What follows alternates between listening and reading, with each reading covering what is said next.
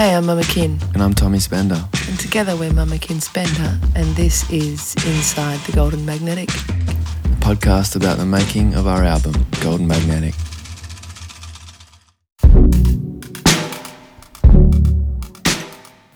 So, Air Between Us. This was the first song we co-wrote for this album, and we wrote it in a beautiful big white room at Prana House in Prahran, Northcote. Yeah. In Northcote. And there's something about carving out time to write a song with someone that is an act of hope, I reckon. To go, we're going to carve out times from our busy lives and we're going to step into a beautiful room as friends and co-creators, and we're going to hope to come out with a seed of something new. And that is embedded in this song for me. Whenever we talk about this song, I can still see that big white room. That's the air one. Blackest. There is a future in the air between us, in the air between us, air between us. I wanna settle down there like I said. I believe. Oh yeah, how about this? There is a future in the air between us, in the air between. Yeah, me too. And there was trams and it was dusty. We were sitting on yoga cushions right in the middle, and it was also that clean slate. It was the fresh first page of a book. So we got in there and we did some object writing, and which is a style of writing where you coined by Pat Patterson, created by Pat Patterson, where you write from your five senses and then from your kinesthetic sense and your organic sense. You light a fire that like lights the world. You know, like it lights the my lights, but the world. Your You light a fire like And fire. then we sort of moved ourselves over to the piano and we just started jamming out some chords, and this idea came of there being future in the air, the idea that future could kind of floats around in the air between people, and it creates hope. You know, if you embed that future with hope, it creates hope. And we were both in a really positive space in our relationships, and, you know, kids were doing well, relationships were thriving. It was a beautiful day. It was easy to feel very hopeful. I love the way in this recording, it's just so reverberant. You can really hear that we're just sitting in the middle of a giant bare floorboards kind of room, and, you know, mucking around on the chords. Here we are, kind of not quite getting it, but getting it. There's a you can hear there's the kernel of an idea in there. The seed is there that we planted. What was the lyric about for you? It There was is a kind of that future something in the air. something could exist between people that hadn't yet happened yet. You know, it's like there's possibility here. I seem to recall also, you know, when you're in a room and there's sunlight streaming through a window and you can see all the airborne dust particles. Yeah. I reckon that could have influenced That was probably happening there. There's that lyric, that The opening dust lyric. between us is not quite the It's same not lyric, quite is as it? poetic. No, it really doesn't cut it in the same way. There is a whole lot of dust in the air between us. Yeah, It's just not going to sell. yeah. Why did it take 5 years? Because we were both doing other things. I went off and released The Magician's Daughter, and you went off and finished off the Spender EP and released that. Yeah. But every time we would see each other, that hook was there. Air between us. That's right. Air between us. Yeah. I remember randomly, because I think most of the day we recorded into your voice memos. Yes. And I remember every now and again, just really randomly, I wouldn't have spoken to you for 6 months. You'd just send me a little snippet of it and kind of go, we got to finish this song, dude. Yeah. And I'd be like, yeah, let's book some time. And then another year would pass. Yeah. But yeah, I like to think that, you know, even though digital files are sort of immune to any kind of aging or fermenting, that it's like a 5-year kind of ferment on a good wine. Yeah, the next part at the came bottom really of an quickly. iPhone. Yeah. This was The ones and zeros became ones and zeros. this was aged in an iPhone 5. I can really hear the oaky. Would have been a 4, babes. Oh, it would have been on the 4. Would have been a 4.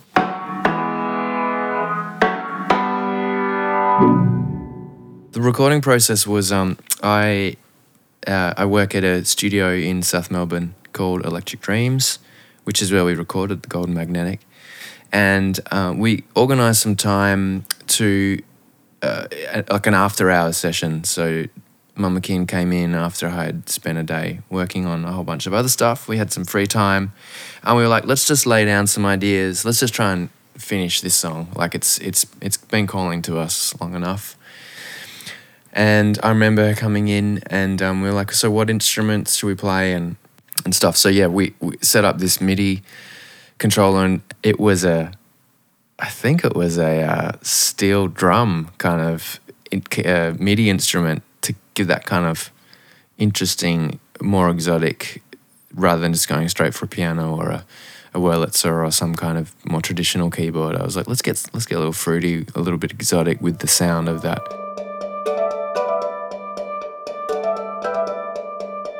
We were sort of trying out ideas in Ableton, and I had this sort of sense that the song rhythmically should be very much just very slow and simple and powerful, like stately almost, like a dum, ka, a kind of a grace or a majesty to it, like a procession.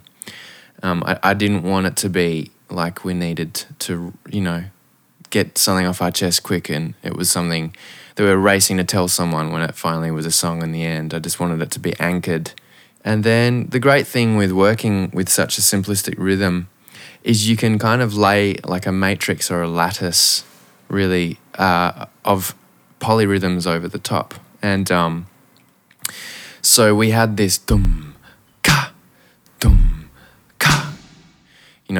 I listen to a lot of Fela Kuti, and he does this really well. He'll have a percussion instrument really loud over the top.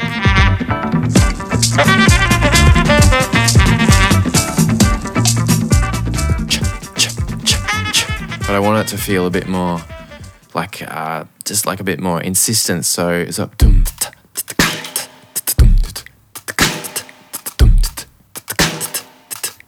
so it's that kind of African feel over this deeper pocket, which kind of gives you all this room to play with all these other elements. Suddenly, yeah, you've got a whole bunch of space in the way that you dance to it because it's slow and kind of stately and steady. But then you have all this other information kind of laid over what you can play with. I also kind of wanted to show you, to flesh out, like creatively contribute some like strong, bold sort of sounds. And like I really wanted to play with this cool thing in the chorus, which is this jang, jang, jang, jang, jang, jang. Yeah. To just give it like punch. Yeah, that session was so formative for the song. Like it just really came together. It took a massive leap from being iPhone demo land to being the pro forma for what we would create in the studio. And also we wrote the second verse upstairs in that empty office. Yeah, that's right. That's right. So that whole daytime moon, shooting star, distant light across the horizon, that's all you were. Yeah. Something I never got to hold, a passing reflection on a windowed wall. That was about, we were sitting in a room that had all windows. It's like we were all reflections.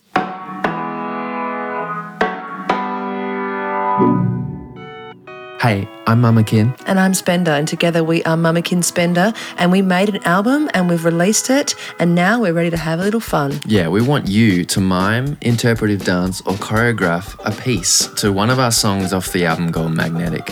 Just a little snippet of your own little interpretive piece, and the winner will get a love pack. Some of my handmade macrame or macrame, little pot holder of that, and a signed vinyl album, and a new Pinky Promise t-shirt, and... Yeah, you're also going to get a kilo of pure organic honey harvested from my own hive in my backyard in Melbourne. So I can't send it to you if you're in WA, so sorry. But we'll work out something else for you WA winners. Just load up your entry onto your Instagram page and tag @SpenderMusic and or tag Mama Kin Pics and hashtag Golden Magnetic. All one word, lowercase. And we will check the entries daily and announce the winner on March 23rd, one whole month after the release of our album, Golden Magnetic. Get interpreting. Get creative, people. We want to see some wild stuff. Thanks. Bye.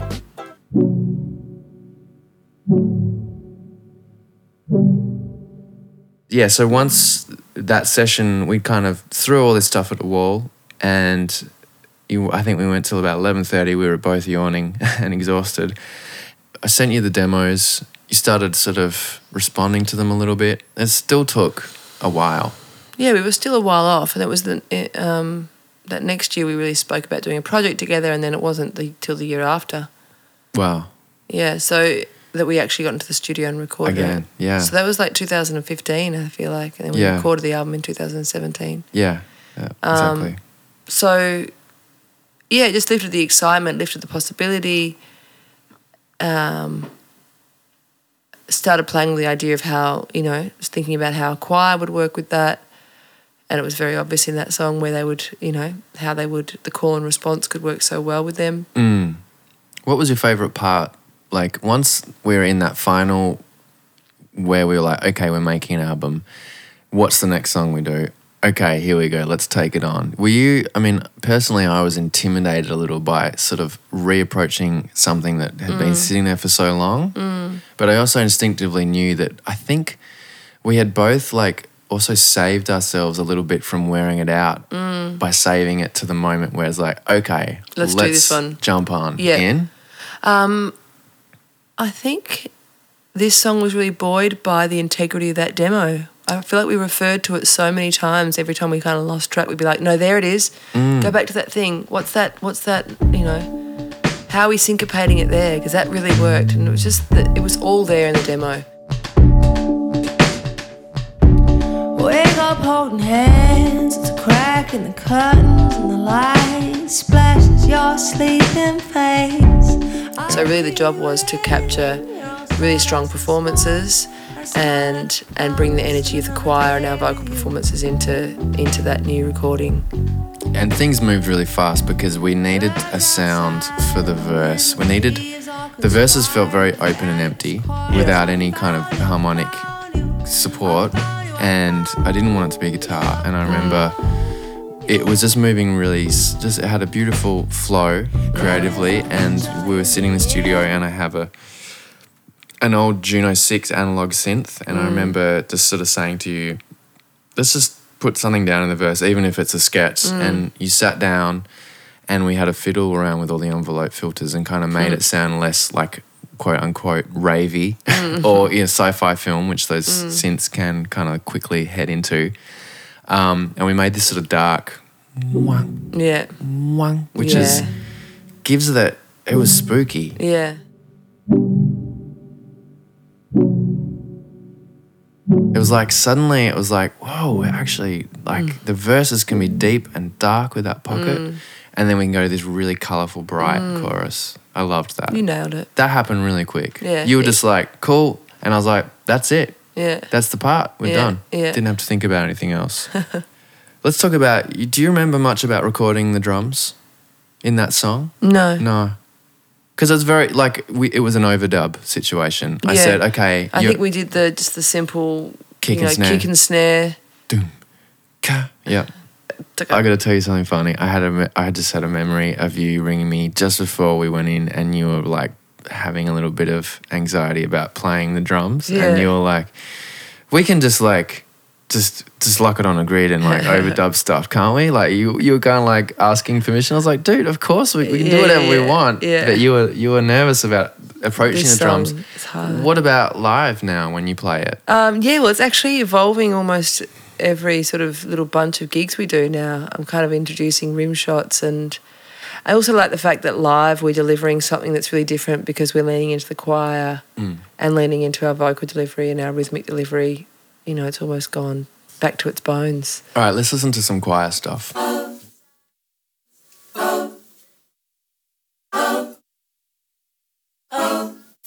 you, I found you, I found you, I found you, I found you. Yeah, this really brings me back to the process of making the choir part. So I sketched out choir ideas to Virginia. Tommy would be moving on to another song. We were working with such an economy of time.